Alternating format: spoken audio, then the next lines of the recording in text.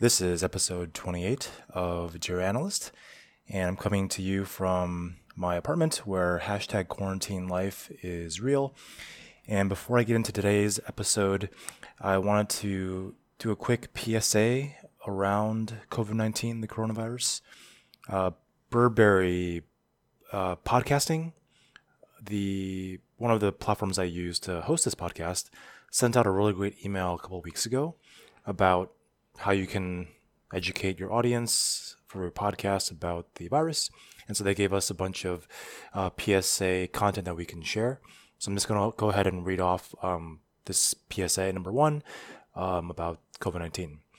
So COVID-19, better known as coronavirus, has spread throughout the world. There are a few ways to help lower the spread of this respiratory disease. Wash your hands, avoid touching your face, including mouth, nose, and eyes. Cover your coughs and sneezes. Monitor your symptoms and consult with your doctor. Stay home and away from sick people, except for medical care. Clean and disinfect high-touch surfaces. For more information, please visit cdc.gov/COVID-19. Thank you. So that's just the quick PSA for today's episode, and I want to thank you to, I think it was Burberry Podcasting. Hopefully they were the ones that I remember receiving this email from. Great job for letting all of our listeners know about the gravity of the virus. In today's episode, I'm going to be talking about how you can quickly fill formulas down, and it's a very specific use case of filling formulas down. So when you want to copy and paste a formula to a bunch of other cells, today you might just select the cell, and then you hover your mouse over the bottom right of the formula, and in Excel you might see like a little black plus sign. In Google Sheets, you also see a little black plus sign in the bottom right corner of the cell. And then when you drag and drop that formula down, it will basically copy that formula down to all the cells below the current cell that contains the formula. Now, the keyboard shortcut that I use for filling the formula down is Control plus letter D. It does the exact same thing as dragging and dropping the bottom right-hand corner,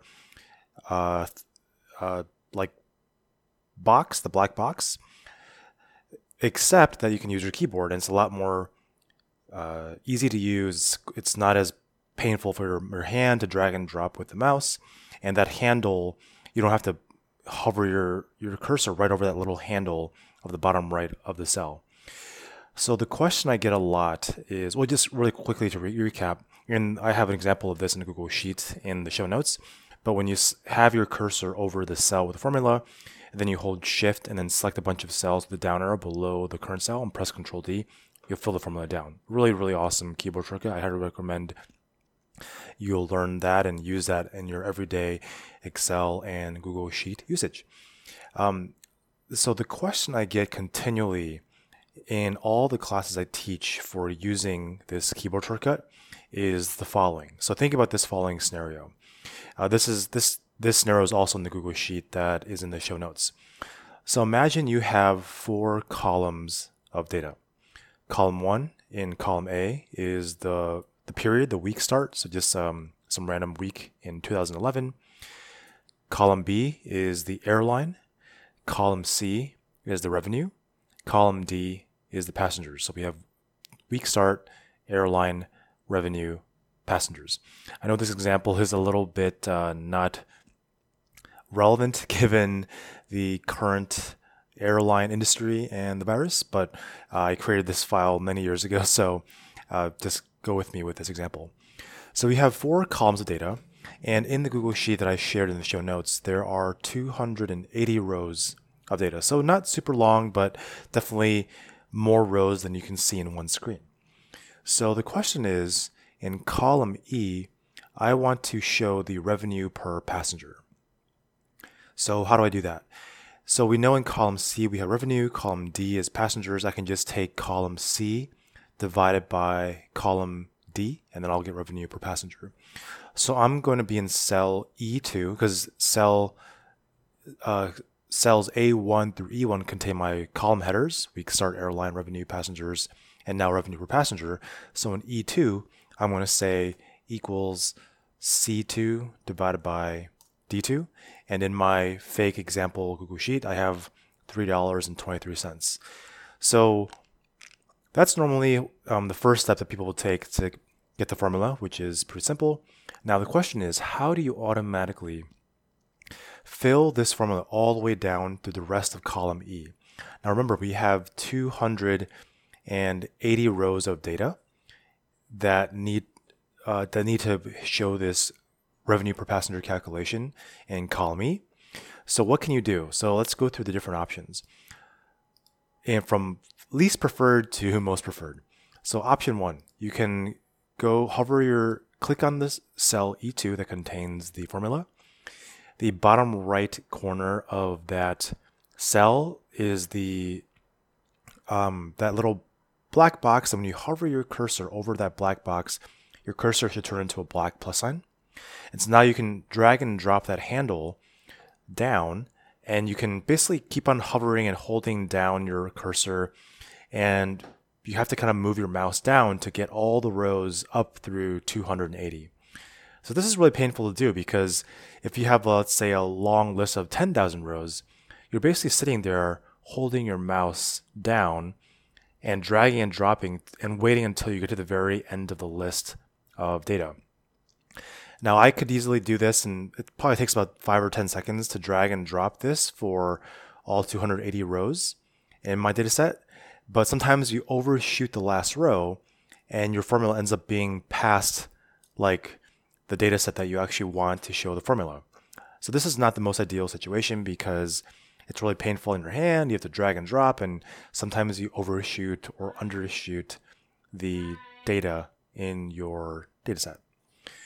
So the other option is this is one option I've seen quite often with many students that I've taught this to, is if you hover your cursor again over the bottom right hand corner of the cell that contains the formula in cell E2, you can double click the handle when your cursor becomes the black plus sign. So if you double click that handle, you notice that the formula automatically autofills all the way to the very bottom of the data set. It doesn't overshoot, it doesn't undershoot, it goes to the very bottom of the list, in this case, cell E281 of our data set. So this is actually pretty simple. Like, you have the entire data set filled down, and it's really nice to see. Now, if I was building out a pivot table, I think this would be an acceptable solution. So I would just double click that bottom right hand corner. Knowing myself, I actually wouldn't do this in reality, even if I was building a pivot table, because I try to avoid using the mouse whenever I can. Even just the fact that I have to hover my cursor over the bottom right corner of the cell and wait for my cursor to turn to a black plus sign, to me that's already too much time wasted, too much human intervention, too much manual work. I want to use the keyboard as much as I can, because I'm just so much quicker with that than I am with the mouse. The second thing that I don't like about this solution is that after you double click and the formula fills down for you to the very last row of your data set, your view is still in cell E2, meaning that if you want to do other calculations at the bottom of the worksheet, at the bottom of your data range, you have to then go to the bottom of your range by scrolling with your mouse, which is not ideal, or you can press Control or Command down arrow to get to the bottom of the list. So more often than not, if you're not building a pivot table, you want to create a formula, which we already did. You want to fill the formula down, and you want to do some summary calculations at the bottom of your data set, because you just calculated all these formulas across your entire data set. So the way I teach this to my students, and I know this is a really common problem, is because I get asked this almost every single class, is how do I fill the formula down, A, without using the mouse, and B, so that I can fill the formula down to the very bottom of the data set without overshooting or undershooting. So the first thing you might think about is, well, if I press Command down, can I just get to the bottom of a data set? Unfortunately, no, because in column E, the only values you have in column E is the row header, which is row 1, E1, revenue per passenger, and then E2 contains the formula we wrote of revenue per passenger. If I press Command or Control down at this point, it just takes me to the very bottom of the sheet. In this case, it's row 1000 of my Google Sheet. Excuse me.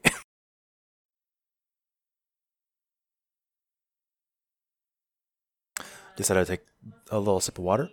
So if I press Command Control down, it brings me to the very bottom of the sheet, and I don't want to fill the formula down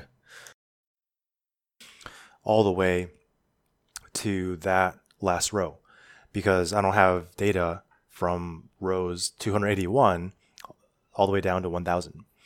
So instead, the trick here is instead of pressing Control or Command down in column E, what you do is press your left arrow over to passengers, in this case column D. We know that column D contains all of our numbers for passengers, and it's all contiguous down to the last row of our dataset. In this case, it's row 281.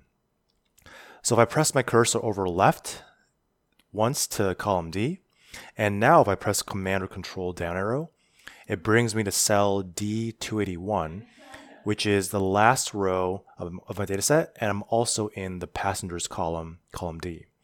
Now at this point, I can press my right arrow cursor, right arrow once, so it puts my cursor now in cell E281, and guess what? Now I'm in a blank row, but more importantly, I'm in the last row that contains data for my entire dataset, which is row 281.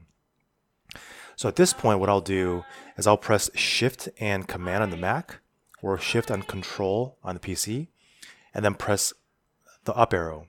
So again, I'm in cell E281. It's a blank cell. It should not contain any formulas. I'm going to press Shift, Command, up arrow, and then it automatically brings your selection up to cell E2, which contains the first formula we wrote. So now the formula in cell E2 is actually at the very top of the selection, which means that you can now apply the shortcut Control D or Command D down to fill the formula down. So when I do that, excuse me, it fills the formula down. And actually, I just realized this doesn't actually bring to the very bottom of the dataset. But what you can do is just press Command, press your arrow key one time, and it'll bring the view back down to cell E281. And what's nice about this is that you're in the last row of the dataset. You have all these formulas calculated in column E, and you can now start doing summation formulas. Like maybe you want to find the total revenue per passenger, which doesn't really make any sense because that's not the proper way to find the revenue per passenger. But you see what I mean is that if you're not building a pivot table, you can now go use the bottom row. Your view is at the bottom row of the data set, and you can start doing formulas and other calculations that are built off of these formulas. So it's a really simple keyboard shortcut. Command D to fill the formula down, but to use it in practice, when you have a bunch of formulas you need to fill, that's where I see a lot of people struggle, which is how do I fill the formula down without using the mouse, but also filling it so that it gets to the very bottom of my data set without overshooting it or undershooting it. And hopefully this example becomes more clear if you open the Google Sheet and you see how column E is empty and you want to find a way to automatically fill the formula down to row 281 of the dataset. So that's the little kind of tip, keyboard shortcut / formula fill shortcut that I wanted to share today. Just in terms of learning Excel, interestingly, the classes I have on Skillshare have seen like a 2x increase since the virus and the US shutdown has occurred. So I think a lot of people are out there just trying to learn Excel, learn new tricks and tips and tricks, and hopefully just find new skills they can apply to their job, or maybe they can potentially find a new role given this current environment if you maybe were laid off due to the virus. In any event, hopefully this trick will help you, and looking forward to bringing you all some more interesting tips. So in the second half of the episode, I'd like to review and talk about some other episodes that I listened to recently from other podcasts that I found interesting. And the first episode is actually from a new podcast that I recently started listening to. Definitely a little departure from the other podcasts I listened to. It's the Animals podcast. And just for some background, this is Animals with a Z at the end. Animals is I believe they're kind of like a content marketing agency, and they produce some really great podcasts and blog posts about how you as a individual, a company, a large company can do content marketing effectively.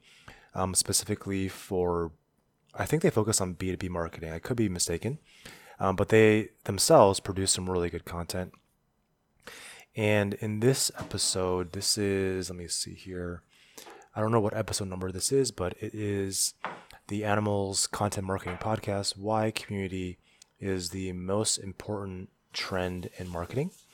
And in the episode, around minute 32, Devin and Jimmy talk about how different marketing teams can execute different marketing channels, but around minute 32, I like how they were talking about, despite all the changes in Google SEO and in how Google does the rank algorithm and other content marketing platforms and social media metrics and social media updates, there seems to be a ceiling in how much you as a content marketing person can optimize your content to be seen and heard and shared across the web.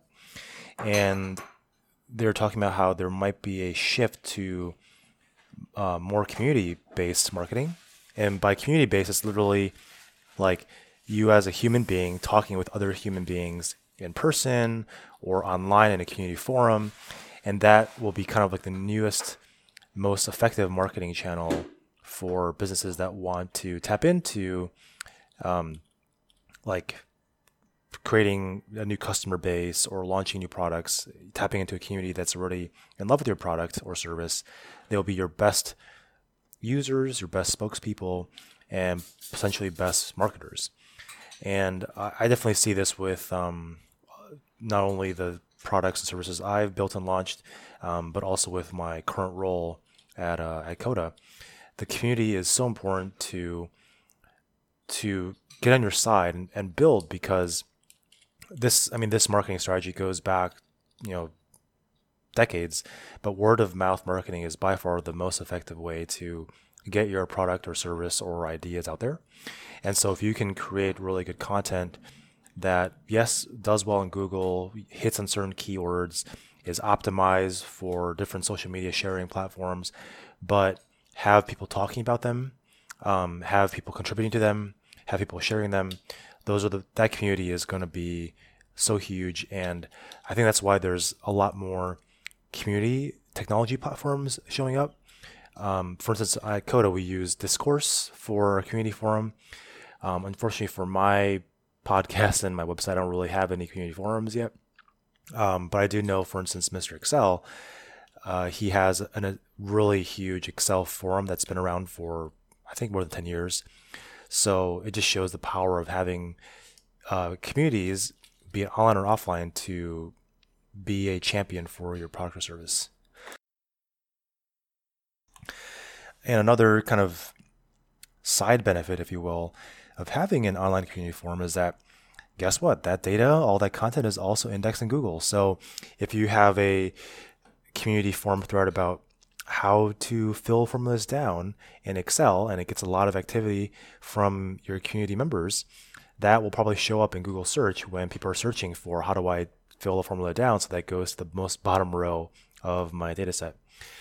And so I think if you have a new product or service and you're trying to build some buzz around it, or maybe get some more people to see it, maybe having a community forum on your platform, on your website, is a good way to just get that community going and get them talking to each other. And despite all the tips and tricks for optimizing for SEO, there's nothing that beats people talking to other people about the products and features and services they love. And hopefully they will consider you as something that they want to recommend to their friends and colleagues. So definitely give the Animals podcast a listen. Also subscribe to their blog. I really enjoy reading their blog posts because it really has helped me with thinking about the content that I want to create, I want to publish, not only for this podcast and my blog, but also for my work professionally. Okay, and the last episode I wanted to talk about is one of my favorite podcasts. You've probably heard this if you've listened to my podcast before. I've mentioned this podcast more than probably 10 times at this point. The Syntax FM podcast on web development. And this one is one of their tasty web development treats, hasty treat episodes. And it talks about this title of the podcast is Non-Glamorous Skills You Should Have. And around minute 10:30, Scott and Wes talk about, surprise, surprise, one of my favorite topics is learning keyboard shortcuts. Now, they talk about it from the perspective of learning keyboard shortcuts for coding and web development. Things like moving to the beginning of a line, how to select multiple lines in your code, things like that. Now, the tip I wanted to walk away with, or just kind of share from this episode that I fully believe, is when I'm teaching keyboard shortcuts to people in Excel, I inevitably get a question along the lines of, hey, so did you just like sit down one day and like learn all these shortcuts and like you could just use them right away? And my answer is no. It took me, like probably months of using Excel like every day to use these shortcuts, because you can't practice shortcuts if you're not using them in Excel. And two, it's not about learning them all at one point. It's about using one at a time every single week and building off of the knowledge you have week after week after week. And that's exactly what Scott and Wes talk about in the episode. They say, don't try to learn all the keyboard shortcuts for your program and for, my case, Excel. Try learning one shortcut a week and master that shortcut. So every time you have to fill a formula down, you automatically think of Command D or Control D. It's okay if you're still doing other manual things in Excel with your mouse or clicking buttons in the toolbar. As long as you master that one keyboard shortcut for that week, you're good. Because what happens is the next week, you already have Control D or Command D. Like that's muscle memory at this point. That's like you've taken the training wheels off. You can now add another shortcut to your bank, and maybe the next one will be auto summing a range of values, Alt plus the equal sign on PC, or Shift Command T on the Mac. And one of the side benefits that I've learned. Well, let me just talk about this first from my experience as a financial analyst. So after I learned one shortcut per week and then built on that knowledge, the first thing you notice is that over time, your percent of time using the keyboard versus using the mouse or the trackpad just totally starts shifting towards the keyboard. So that's already a great plus sign, because now you're more efficient and you're not wasting time using the mouse or the trackpad. So that's number one.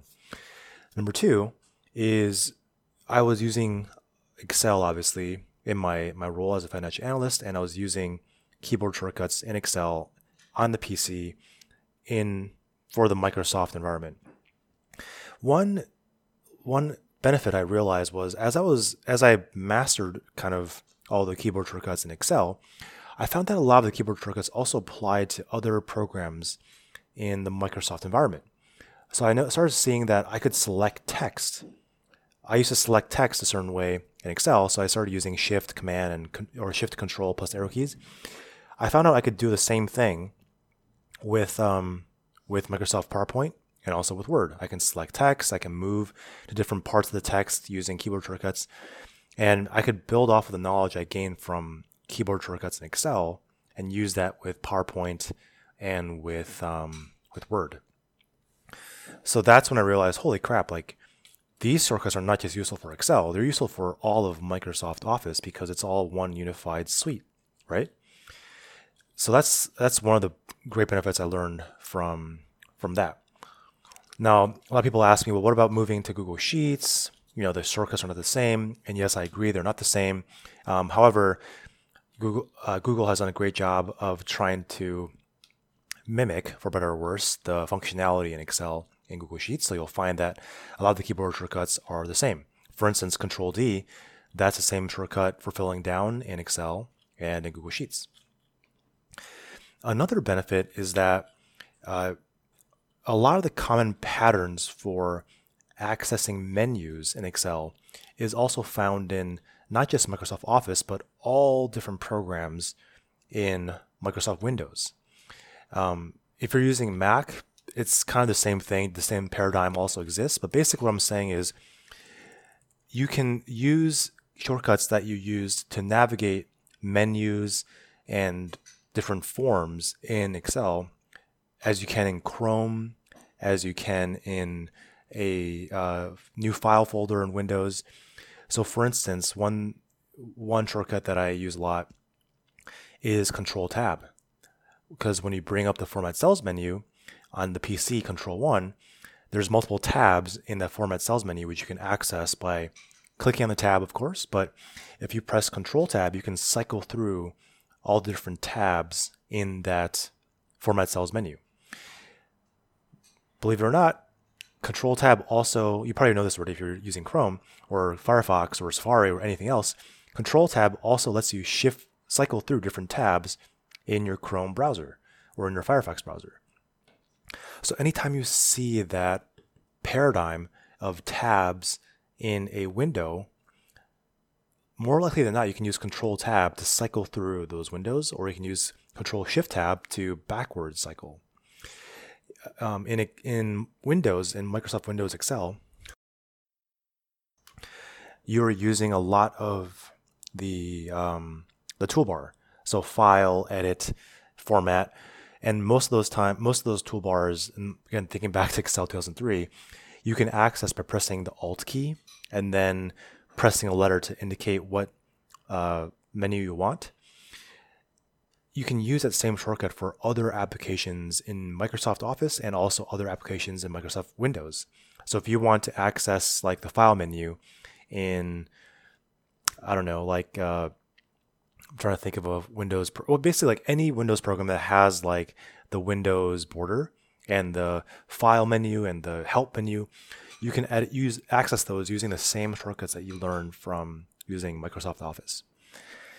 So I know I just threw a lot at you, but the key takeaway here is that learning 1 or 2 shortcuts a week is the right way to do things. There's no way you're going to learn 20, 30, 40 shortcuts in one sitting and use them, effortlessly right away. Once you learn 1 a week, that's really the key to building off the knowledge and really moving to a completely keyboard way of working in Excel. And then building off of that, once you've mastered those shortcuts, you'll start seeing the overlap of those shortcuts in other aspects of your workflow, whether it's in Office, Mac OS, and other programs you use in those different operating systems. So yeah, I really wanted to make a shout out for this episode because I pretty much built my original KeyCuts business off of keyboard shortcuts by selling keyboard covers that have keyboard shortcuts on them. So I can't stress enough how important it is to learn keyboard shortcuts in Excel and for other programs so that you can be a more productive analyst, a more productive coder, a more productive whatever with your software.